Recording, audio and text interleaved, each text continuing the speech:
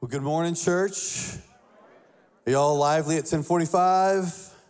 Yeah, it's cold, I get it. We'll get you warmed up here in a second. My name is Trevor Miller. I'm one of the pastors here at Mount Horeb, and it's an honor to be able to spend some time with you this morning as we open up the scriptures and allow God to teach us something new today. I woke up this morning and I was kind of bummed because I have this zit on my nose, and I was like, you gotta be like 13-year-old boy, like just crazy. So if you're watching online, you're like, what's on his nose? It's a zit, okay? If you're in here like, Trevor, just focus on the content, okay? We'll get through all this. So I'm excited to be with you this morning, and I'm really looking forward to digging into our message today. Now, truth be told, Emma didn't even hear me at 9 o'clock. She didn't know if this is good or not, so we'll see how it goes together, I think. We are in a sermon series right now called Jesus is Greater, and just kind of spoiler alert, though, for real, the conclusion of this sermon series, the conclusion of every week, I hope, would be for us to conclude in our hearts that that is indeed true, that Jesus is greater. He's greater than anything else we could possibly choose to base our life on or turn our attention toward. And so this morning is just another piece of kind of walking down this journey of him being greater.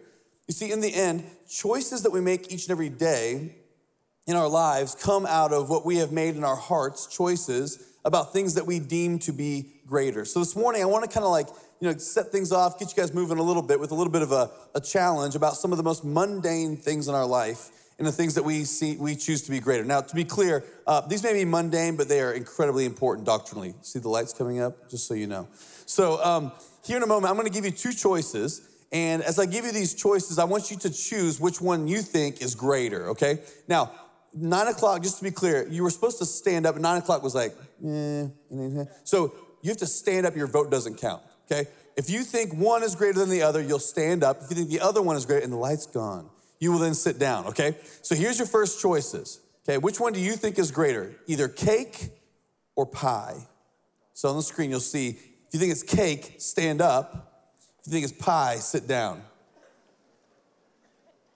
All right, if you're standing, look around you. These are the weirdos right here, in case you were wondering. All right, good, have a seat. How about this one?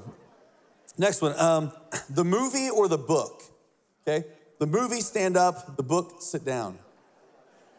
Really? Some of y'all never even read a book before. You're just like, it sounds really smart to say the book, so I'm gonna stay seated. All right, sit down. How about this one? Drive in a car or fly in a plane? Drive in a car, stand up. Fly in a plane, sit down. Which is greater? Ooh, like 50-50. Okay, good, sit down. This is an important one, okay? Dogs or cats? So everybody stand up, it's dogs. Everybody just stand up. Everybody. Look at that, cat people, take that. I'm gonna get emails this week. You hurt my feelings. All right, sit down. All right, cook in or take out? Cook in, stand up, take out, sit down. It's based on budget, right? If we can, we're going out. Okay, last one. Now, this one, I just want to preface, is the most important choice of all of them that I've given you. Okay, this is the question. Which one is greater? A world without pizza or a world without tacos? Nobody moves. I don't know. Really? Neither one. In either one, you lay on the ground. If you want to keep both of them, you just lay on. I'm just kidding. All right, have a seat. Good job. Give yourselves a hand. Very well done. Yeah. Here's what I've found to be true in my life.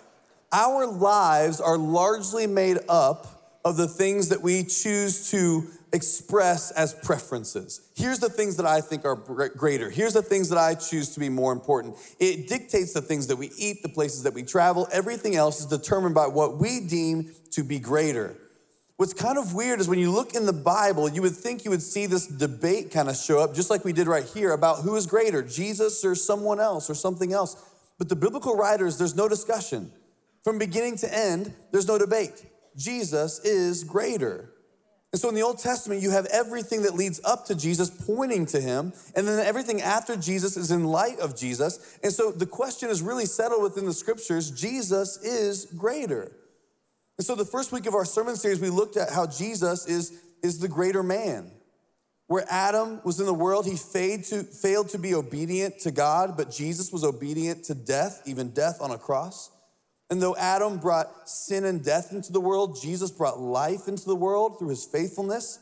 Adam was meant to be a template for human flourishing and how to live, but instead it ended up being Jesus who showed us the best way to live. Where Adam failed, Jesus was successful. He's the greater man. And last week, if you were in here, you were blessed by a great message from Pastor Chad. Now, I did watch Emma's last week in the other room, and it was great. So you gotta go back and watch that one from last week. Last week, we looked at the story of Noah, a story we oftentimes don't go to. But in the story of Noah, we see Jesus as a greater rescue.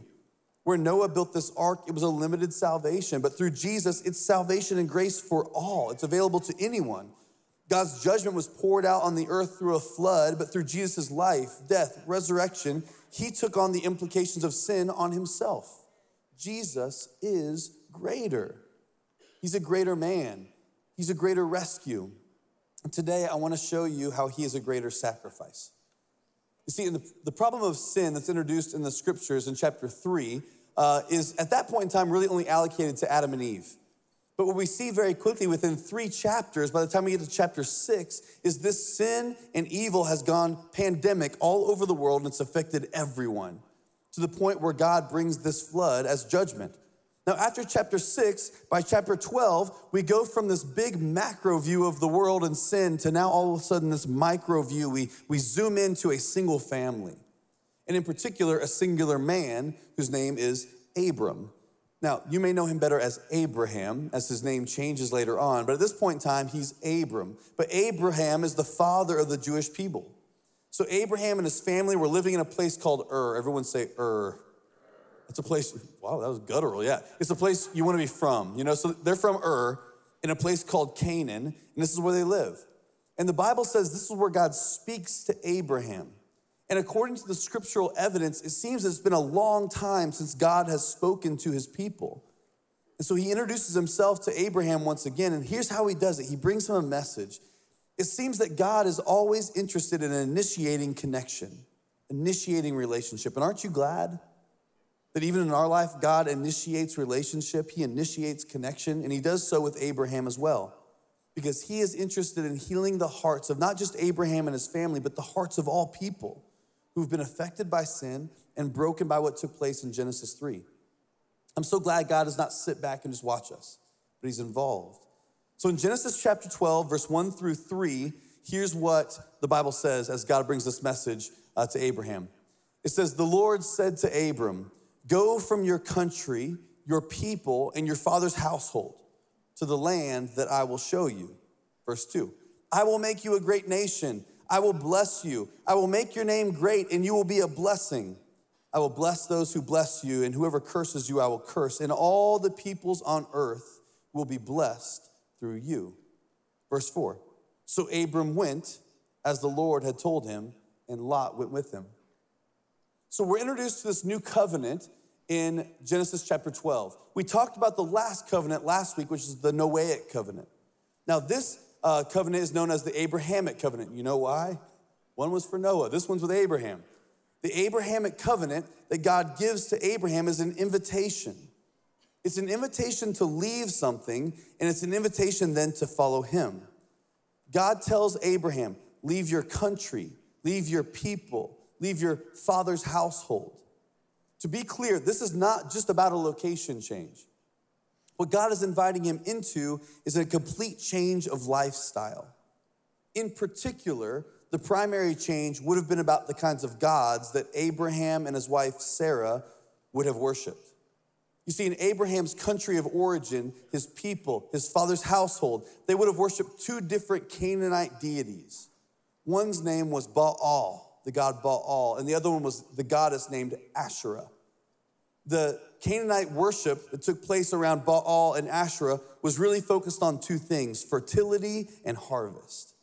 And so what would take place in Canaan is they would sacrifice to appease Baal, to appease Asherah, to make them happy so that they might receive the children that they want or the harvest that they long for. They had to keep the gods happy by the blood of sheep and bulls. And sometimes we even have historical evidence that in crisis, they would sacrifice their firstborn children to these gods. This is what was happening in Canaan when God comes and speaks to Abraham. He says, leave your father's household, your people, your country. These gods were represented by idols fashioned by stone and wood. There was a lot of fear and anxiety around trying to control these Canaanite gods and goddesses in order to receive the kind of life that you really wanted. It was very superstitious. You know, like when I was a kid in elementary school, maybe y'all did this too, you had this saying and it went like this: don't step on a crack or what? It'll break your mother's back. Scientific evidence has found out, indeed, if you step on a crack, it does not break your mother's back. But when I was in elementary school, I would be on the recess playground just like trying to dodge every crack I possibly could because I didn't want to impose that kind of pain upon my mother. And so that was for later on. And so I would try to avoid all these things. And it was superstitious. And to be honest, it was exhausting to play kickball and everything else while avoiding all the cracks. This is what was going on in Canaan. They had to keep the gods happy. Baal, Asherah. If we want children, if we want a harvest, then superstitiously we've got to sacrifice and give to them whatever they long for, whether it's bulls or goats or perhaps our firstborn, to make sure that we appease them. In Genesis 12, God wants something different for Abraham. And not just for Abraham, God wants something different for the whole world. And so God's invitation in chapter 12 to leave was accompanied by a promise. God said, leave your household, your country, your father's household, come and follow me. And there's a new covenant that's born. And in this covenant, it's a covenant of blessing. Abraham's little family will become a great nation, God promises. His name would be great. The blessings that God would pour out upon him would touch the entire world and make all that was wrong, make it right once again. But to fully realize, Abraham would have to step out of his comfort zone and trust God. Do you notice in chapter 3, when God says, come and follow me, he says, go to the place that I will what? Show you. What God is inviting Abraham into is a journey, not a destination. Be easier if it was, wouldn't it? Like when God called me to follow him, it would have been way easier if he was like, come follow me to this place. So I knew when I got there, like I knew when I arrived. That's not what God calls us into. He calls us into a journey away from some things and towards something even greater. So Abraham, leave your father's household. Now there's this sacred ancient Hebrew text known as the book of Jasher. And in the book of Jasher, there's this story that was written historically about Abraham and his father. It's a bit of a legend, but it goes like this: that Abraham went to his father's room full of all the idols made of stone and wood. And Abraham came in with a hatchet. And he took the hatchet and he beat all the idols to pieces, just smithereens flying everywhere. And eventually he gets all of them destroyed except for one. And he takes the hatchet and he puts it into that one idol's hands. And because of all the commotion, his father comes running to the room and looks inside and sees all the destroyed idols and says, what has happened in here? To which Abraham responds, I think it's quite obvious. And his father says, it's impossible. I've made all of these idols with my own hands. I've fashioned them out of wood and stone. They don't have the power to do this. To which Abraham looks at his father and he says to him, then why do you worship them? Then why do you worship them? Think for just a moment all of the idols that we hold within our lives. All the things that we've convinced ourselves, if we can appease the gods, make them happy by staying true to all these kinds of things, whatever it might be, popularity, status, meaning, value, all these kinds of things. To which Abraham would say the same thing to us. Why do you worship these things? They hold no power. So God says, come and follow me. Give up your father's household, your country, your people. I will show you that I am trustworthy. I will show you that I am trustworthy. While everyone else was concerned with controlling the gods, God says, come and I will show you that I'm the one who's in control. Sometimes we have to leave our father's household to discover a God who's worth worshiping. A God who has this kind of power to change our lives. I mean, really practically, some of y'all, this could be like the end of the message right here, so pay attention. Sometimes we have to leave the old places, the old habits. Sometimes we've got to leave the old ways of living to experience the blessings that God has for us.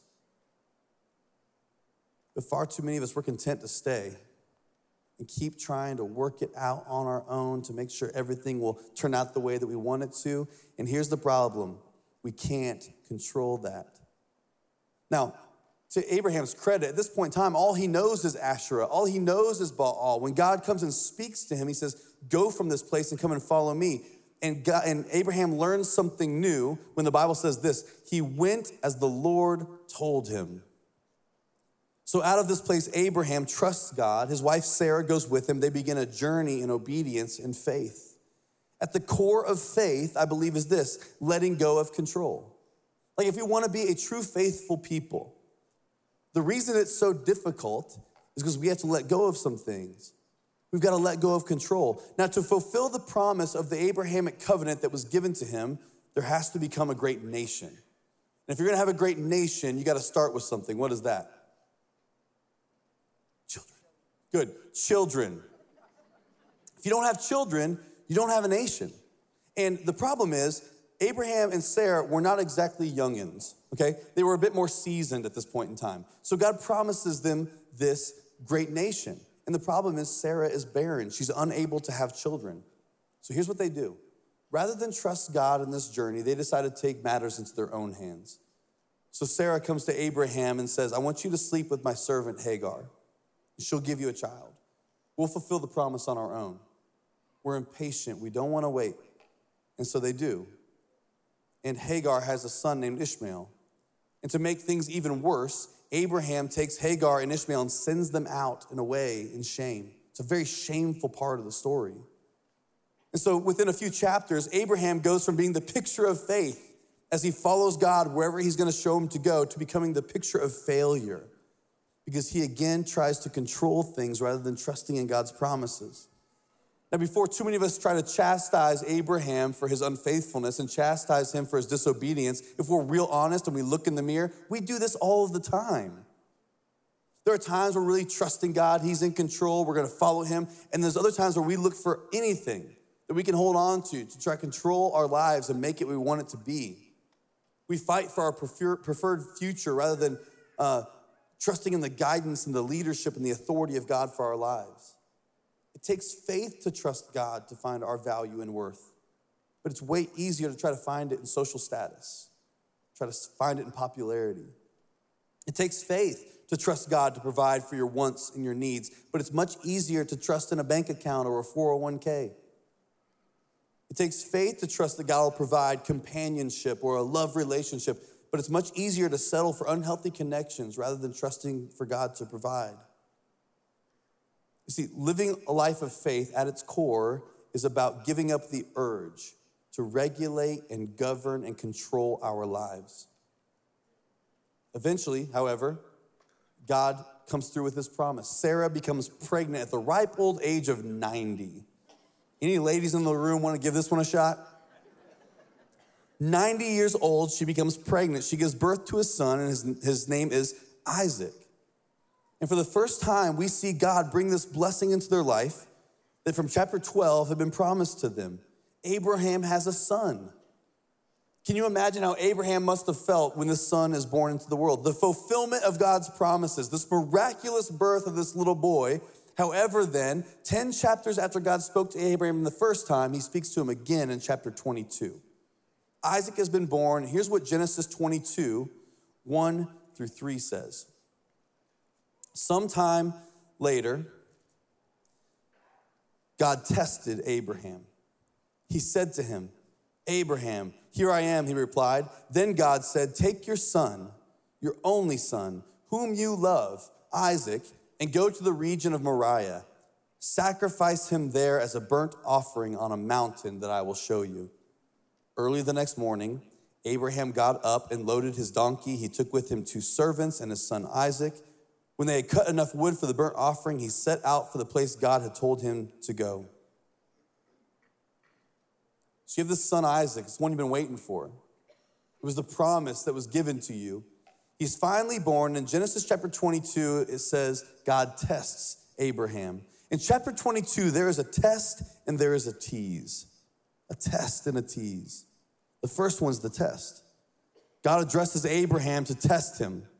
Now, it's the Hebrew word, and the Hebrew word is nasah. Everyone say nasah. This means to test or to prove. And so God is testing Abraham. And my question is, why is he testing Abraham? What is he trying to prove exactly? What is he trying to do here? I think what God is trying to do is see if Abraham has learned from his failures of the past 10 verses. Has Abraham learned that God will actually lead him, that God will actually provide for him, that God will actually come through? Will Abraham listen? Will Abraham respond? Will he learn from the lessons that God has given him? I know this kind of test because I'm married, and my wife occasionally gives me a list to go to the grocery store to find a list of things. Doesn't happen often for kind of probably obvious reasons. But sometimes she gives me a list and then I'll go to the grocery store. And there's one thing that's always on that list that is very important. And simply on the list, it'll say paper towels. But I can tell you, it doesn't mean just paper towels. Because I am not able to just go into the grocery store and pick the cheapest paper towel I can find, or the one that's closest to the door, or the one that's aesthetically pleasing. What my wife means is get Bounty paper towels. Bounty or bust. If you come back with something different, you're getting back in the car and you're going back to the grocery store to exchange it for the correct paper towel. You know how I know this? I've failed over and over and over and over again, trying to save a buck. So I know this test because I know I've learned from the mistakes I've made in the past, so that when I go, all my wife has to say is, get paper towels. I'm like, I know exactly what that means. This is a test. My wife's not trying to test me so that I would fail. She's testing me so I would what? Succeed. What God is doing here with Abraham is not trying to cause Abraham to fail. God is looking for Abraham to succeed. Abraham, have you learned from the mistakes that have been made in the past? Your impatience, your desire to fulfill the promises that I've given to you on your own. Have you learned? God tests Abraham by telling him to take his son, his only son, and sacrifice him on a mountain called Moriah. It's a tough test. Abraham's waited nearly 100 years for this child. He was the fulfillment to promises given all the way back in chapter 12. He is the result of countless dreams and prayers. He is the product of miraculous birth. How could God ask him to sacrifice his son on the altar like this? But notice in verse 3, Abraham doesn't skip a beat. God says, go sacrifice your son. Abraham's like, no problem, let's do it. And so without a second thought, Abraham doesn't hesitate. He gets his donkey and his servants and the wood for the sacrifice and his son, and off he goes to the place that God will show him. I think there are two things happening here that are very important, and probably simultaneously. First is this: you have to take into account Abraham's background, the content and the culture from which he's come from. He's from Ur, the land of Canaan, where the gods there are the gods of Baal and Asherah. He's still learning about Yahweh. He knows those gods. That's the gods of his father and his country and his people. And so when this God comes and says, I want you to sacrifice your son, Isaac, Abraham must have said, okay, that's what you do. If you want to keep the gods happy, if you want to make sure you have control and life turns out how you want it to, of course you sacrificed your firstborn. I've seen it happen my entire life. And so when God says go, Abraham says, no problem, I'll follow the instructions. And in confidence, he follows God. Now, the second thing that's probably going on here is Abraham may have learned his lesson. That when God tells you to do something, you trust him. You trust that he knows what he's doing, and you trust that he can do anything. We're given a little bit of a glimpse about this in Hebrews in the New Testament, as the author writes in retrospect, looking back to what's happening there with Isaac. Here's what the author says in Hebrews 11. He says, Abraham knew God could raise Isaac from the dead. So according to the New Testament writers, the reason Abraham does this, he knows, even if this goes bad, God can do anything, and he could raise Isaac from the dead. Either way, Abraham is walking a very familiar path to many of us when we sense that God is inviting us to sacrifice something that is so important to us in obedience. When God asks us to give up something that potentially has become an idol in our hearts, something that we've grown to love more than we love God. So what kinds of things get in the way? When God tells us to follow him, maybe it's things like our career. God's like, I want you to change that. I want you to give that up. And we're like, no way, I've worked hard for this. It's been years and years and years. I've gotten to this place by hard work. I can't give it up. What about an addiction? You got to give this up if you want to go to the place I'm going to lead you to. We're like, I can't do it. It's been happening for so long. I'm so invested here. It's the thing that keeps me going. I can't give that up. Maybe it's alcohol, some kind of substance. It's been a part of my life for so long, I can't give it up. Yet all along, we're missing the fact that if we're willing to give this thing, then God will lead us to the place that he wants to go. Are we willing to give those things up? Maybe it's something not even bad. Maybe God's saying, would you give up your comfort to follow me? Would you give up your time? Would you give up your money, your resources? Would you lay these things down? I mean, could you do it? if God said, this has to go in order for me to lead you to the next place that I want you to go to? It reminds me of this story in the New Testament about this man called the rich young ruler. In the story in the New Testament, this rich young ruler comes and has a conversation with Jesus, and he says to Jesus, how do I inherit eternal life? How do I get the fullness of life that I know is available to me? And here's what Jesus says: I want you to take all your stuff, all your possessions, I want you to sell it, and I want you to give it to the poor. And the Bible says that the young man hears what Jesus says, and he can't do it. The Bible says he turns and he goes away sad. Here's the most fascinating thing about that story: Jesus doesn't chase after him. Jesus isn't like, you know what, never mind, okay, just half of it. If you just get half of it away, that's all you need to do, then you can come follow me. No, Jesus says, this thing, and just to be clear, God isn't asking that from any of us necessarily. What he's pointing out is the thing that man loved so much that he couldn't sacrifice it to follow God. It could be anything for us. What is it that we hold on to? We'll be willing to sacrifice it and lay it down. Because God is calling us not to a destination, he's calling us to a journey. Will you follow me? Will you trust me that I'll provide? Will you walk with me? So first, there's a test in the scripture in Genesis 22. Will you sacrifice your son? God wants to prove both Abraham's faith and his own faithfulness. God wants Abraham to see that he has faith to follow God, and he also wants Abraham to see that he is indeed faithful. Abraham, have you learned from Ishmael and Hagar the mistake that was made there? Did you learn from the birth of your own son Isaac that God can be trusted? Does Abraham have the kind of faith for his family to be made a great nation? Does he have the kind of faith for him to be a blessing to the whole world? God is also proving to Abraham that he can be trusted even when things seem uncertain and we don't know what the next step is. My wife, when she and I were first married, she was a broadcast journalism major at USC. And so her kind of like trajectory and path originally was to be an anchor on the news. And then she was like, you gotta get up that early? Maybe I'm not gonna do that. So she decided I'm gonna do something different. And she was like, I don't wanna tell the news story. It's so depressing. Like, I wanna tell a different story. And so she graduated and wasn't really sure what was next, but she landed this job with this wedding company editing wedding videos. And she loved it. Like, she loved every minute of it. So she'd go to work and it was really great money, and she would come home excited about this thing she did today and how beautiful this thing was, and everything about the job was perfect, and she was so excited that it had been provided for her. Now, as she was doing this, eventually she began to realize that what she was doing was editing with copyrighted music. And so it really began to bother her.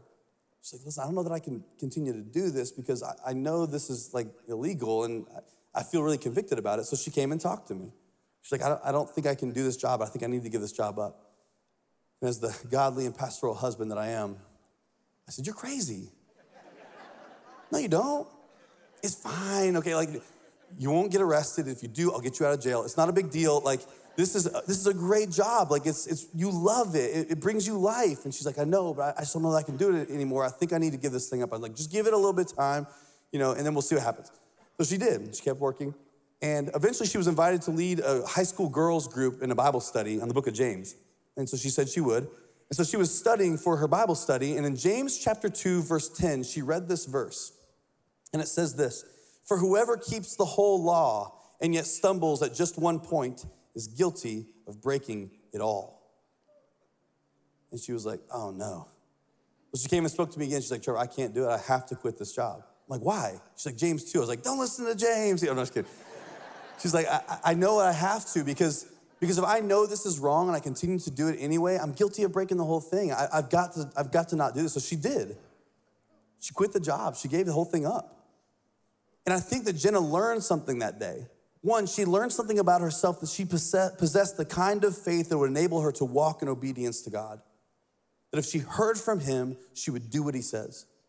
But also, I think Jenna found out about God's faithfulness. That if she were to follow him, he would lead her into places that otherwise might be missed. There were wonderful things that came from her making that change that we could never have seen. Again, it's a journey. It's not a destination. She had nothing to go to other than she knew she had to make a change. When I was a freshman in college, I was playing football at a small college up in Indiana. I was enjoying every minute of it. I was an hour and a half from home. I was an environmental bio major because I'm smart. And God called me to do something else, to move to South Carolina. I knew nobody here, and start a whole new endeavor and career and to follow him. I'm so glad I did. There are people in this church who I know God has spoken to and has said, be generous with what God has given to you. And they have literally made an impact all around the world. I've seen it with my own two eyes from their generosity and their sacrifice. There are people in this church who I know have bravely walked away from addiction, have broken its back and broken its chains because they believe that God will lead them into better spaces and places if they trust him. I've seen it happen. And this is the lesson that Abraham is trying to be taught. It's like God is saying to him, listen, you can't control me. There's nothing that you could sacrifice or give up that would make me do the things that you want, but you can trust me. If you're willing to give it up, you can trust me. And Abraham passes the test. So he and Isaac, they start this lonely hike up the mountain together. So in Genesis 22, verse 6 through 12, here's what the Bible says. It says, Abraham took the wood for the burnt offering and he placed it on his son Isaac. And he himself carried the fire and the knife. As the two of them went up together, Isaac spoke up and said to his father, Abraham, Father, yes, my son. Abraham replied, the fire and the wood are here, Isaac said. But where is the lamb for the burnt offering? Abraham answered, God himself will provide the lamb for the burnt offering, my son. And the two of them went on up together. When they reached the place God had told him about, Abraham built an altar there and arranged the wood on top. He bound his son Isaac and laid him on the altar on top of the wood. Then he reached with his hand and took a hold of the knife to slay his son. But the angel of the Lord called out to him from heaven, Abraham, Abraham. Here I am, he replied. Do not lay a hand on the boy, he said. Do not do anything to him. Now I know that you fear God because you have not withheld from me your son, your only son. Everything's fine. You've not withheld from me your son, your only son. So the story continues that Abraham and Isaac, I can't imagine how painful this experience must have been for Abraham. He puts the wood for the sacrifice on his son's shoulders. Isaac carries the wood for the sacrifice that he's about to lay on all the way up the hill, all the way up the mountain together. Now, if you notice within the passage, Isaac notices something. Dad, I see two things of the three that we need. I see the wood, I see the fire. Where's the lamb? And Abraham says, confidently perhaps, maybe even a tiny bit scared, God will provide. He'll provide the lamb for the sacrifice. So the father builds the altar of wood. He places his son bound hand and foot on top of the wood. He takes the knife to kill his son, but the angel interrupts. And Abraham learns something new about Yahweh that he's never known perhaps before.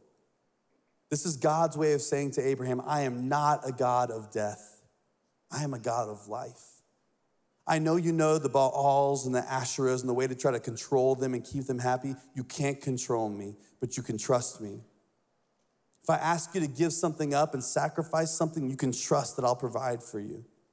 You can trust that I'm good. And so Isaac is spared. And what's happening here is gradually the Jewish people are learning throughout history in the Old Testament what this God is like. This might be kind of a brain blower for you for a second, but the people in the Old Testament didn't know the stuff that we know. Does that make sense? They don't know the end of the story like we know the end of the story. So oftentimes we read these things in the Old Testament, we're like, get it together, people, Jesus, right? He's coming. But for them, they don't know that. And so they're learning something gradually about who God is and what he's like in relationship with one another. And Abraham learns something new. You can't control me, Abraham, but you can trust me. I would argue we learn more about God when life is a test than we learn when life is the best. We learn more about God when life is a test than we do when life is the best. Here's what I mean. Ultimately, we grow through adversity, struggle, and pain. What Abraham experiences in Genesis 22 is only the tip of the iceberg of the Jewish people wrestling for hundreds of years to better relate and to understand God. And to be honest, I feel like the same is true for my own life and the many lives that I've walked alongside of here in this church. I have not discovered God's faithfulness when the cupboard is full, but when the cupboard is empty. Amen? I have not felt the nearness of God. I've felt it more in loss than I have in fortune. I have seen him work more in pain than I have in pleasure. And Abraham's journey away from Ur has led him through uncertainty and through anguish into an intimacy with God that can only be found by him letting go of control rather than holding it tight. In these short verses, God teaches Abraham, I can't be controlled like the other gods that you know, but I can be trusted and that I am good. I oftentimes wonder how many times have I refused to place my faith in God, and in doing so, I've missed a blessing that he's wanted for me. I don't know, God, I want to hold on to this. I want to keep this for myself. I'm not willing to sacrifice this or let this go. All the time, God's saying, I've got something better for you. If you just trust me on this journey, this isn't a destination. I can't tell you exactly where it's going to be, but if you'll trust me, I promise that I'll take you there and I will take care of you along the way. Now, what happens in this story is as Isaac is spared, all of a sudden there's a shocking discovery made. In Genesis 22, verse 13 and 14, here's what it says. Abraham then looks up from the altar, and he sees there in a thicket a ram caught with his horns in all the briars and the thorns. He goes over and he takes the ram and he sacrifices as a burnt offering instead of his son Isaac. So Abraham called the place what? Say it with me. The Lord will provide. And to this day, the writer says, it is said, on the mountain, the Lord will provide. A sacrificial offering in the Old Testament context was about people being made right with God. It was a way of pleasing and appeasing the gods. But in this story, it's completely different. God makes a way for a sacrifice still, but it's actually a ram whose horns are caught in a thicket of thorns. That's where the sacrifice comes from. Rather than Isaac's life being taken up, the ram takes his place, and Abraham calls the mountain the place the Lord will provide. And he promises, on the mountain, the Lord will provide. I told you earlier, this chapter 22 is about a test. But chapter 22, Genesis, is also about a tease. One of my favorite things about really good movies when they put teases in the movies, little pieces that you don't catch until you watch the movie back later on, like, oh my gosh, that's pointing to that and this to that. And Pixar are masters about this. I mean, some of the greatest Pixar movies have some of the greatest teases, Easter eggs within them, if you will, where you see them and you're like, oh, that makes sense now in light of this. So for instance, if you watch the movie Monsters, Inc., and I know y'all will go home and do this today, the little girl, Boo, at the very end gives him a toy, and it's a clownfish that looks just like Nemo. And in the movie Finding Nemo, there's a little boy that you can see who's reading a comic book, and the comic book on the front says The Incredibles. And in the Incredibles movie, you see a scene where Mr. Incredible is fighting in Metroville, and there's a car that's parked there in the back of the scene that looks just like Doc Hudson from the movie Cars. In the movie The Good Dinosaur, which is a terribly sad movie, by the way, but in the movie Good Dinosaur, there's a scene underwater where you get a glimpse of this octopus, and it's the same octopus from Finding Dory. You have these things. These are not done by accident. They're done with a point. And the point is, it's pointing to something to come. It's a foreshadowing of something even better. If we look back through the story of Abraham's test, we can become keenly aware of the foreshadowing that God is giving to us of something greater. It's a foreshadowing, a revelation that God is giving to us that we might have a sense of what he's really up to in the world. I want to share these with you. Isaac was Abraham's what? His only son. And Jesus is God's only son. Isaac carried the wood for the sacrifice, and Jesus carried the wooden cross for the sacrifice. Isaac climbed the hill of Moriah all the way to the top, and Jesus climbed the hill of Golgotha, where he would be crucified. Isaac's life was spared, but Jesus, he was slain. There was a ram that was provided in the Old Testament, but the lamb would be the one that's provided in the New. Isaac was saved from death, and Jesus was raised from death. See, the entire story of Genesis 22 is pointing to something greater that is yet to come. Had the readers known then what we know now, they would have said something like, man, don't tease us, get to Jesus. Like, we know there's something else coming. We know there's something greater beyond just what's happening here within the story. Would you get there, please? And this morning, we know this, Jesus is a greater sacrifice. In the book of Hebrews tells us in chapter 10. In Hebrews chapter 10, here's the way the writer says it to explain all that's going on here. He says, the law is a shadow of the good things that are coming. And the law means the sacrificial system, all of the ways that people had tried to connect and appease and make the gods happy. All the ways they tried to atone for their own sins and sacrifices. The law is only a shadow of the good things that are coming, not the realities themselves. For this reason, I can never, by the same sacrifices repeated endlessly over and over, year after year, make perfect those who are drawing near in worship. Otherwise, would they not have stopped giving these offerings? For the worshipers who would have been cleansed once and for all and would no longer have felt guilt for their sins. But those sacrifices in the Old Testament are an annual reminder of their sins. And then it says this, verse 4, it's the kicker. It is impossible for the blood of bulls and goats to take away sins, to which every bull and goat would have said, would have been nice to know this earlier. The blood of bulls and goats didn't take away sin. It was limited. So year after year, it had to be done again and again. Verse 8 then says this, for he said, sacrifices and offerings, burnt offerings and sin offerings, you do not desire, nor were you pleased with them, though they were offered in accordance with the law, the sacrificial system. Then he said, here I am. Jesus said, I have come to do your will. He sets aside the first and then establishes the greater, the second. And by that will, we have been made holy through the sacrifice of the body of Jesus Christ once for all. We learned something here.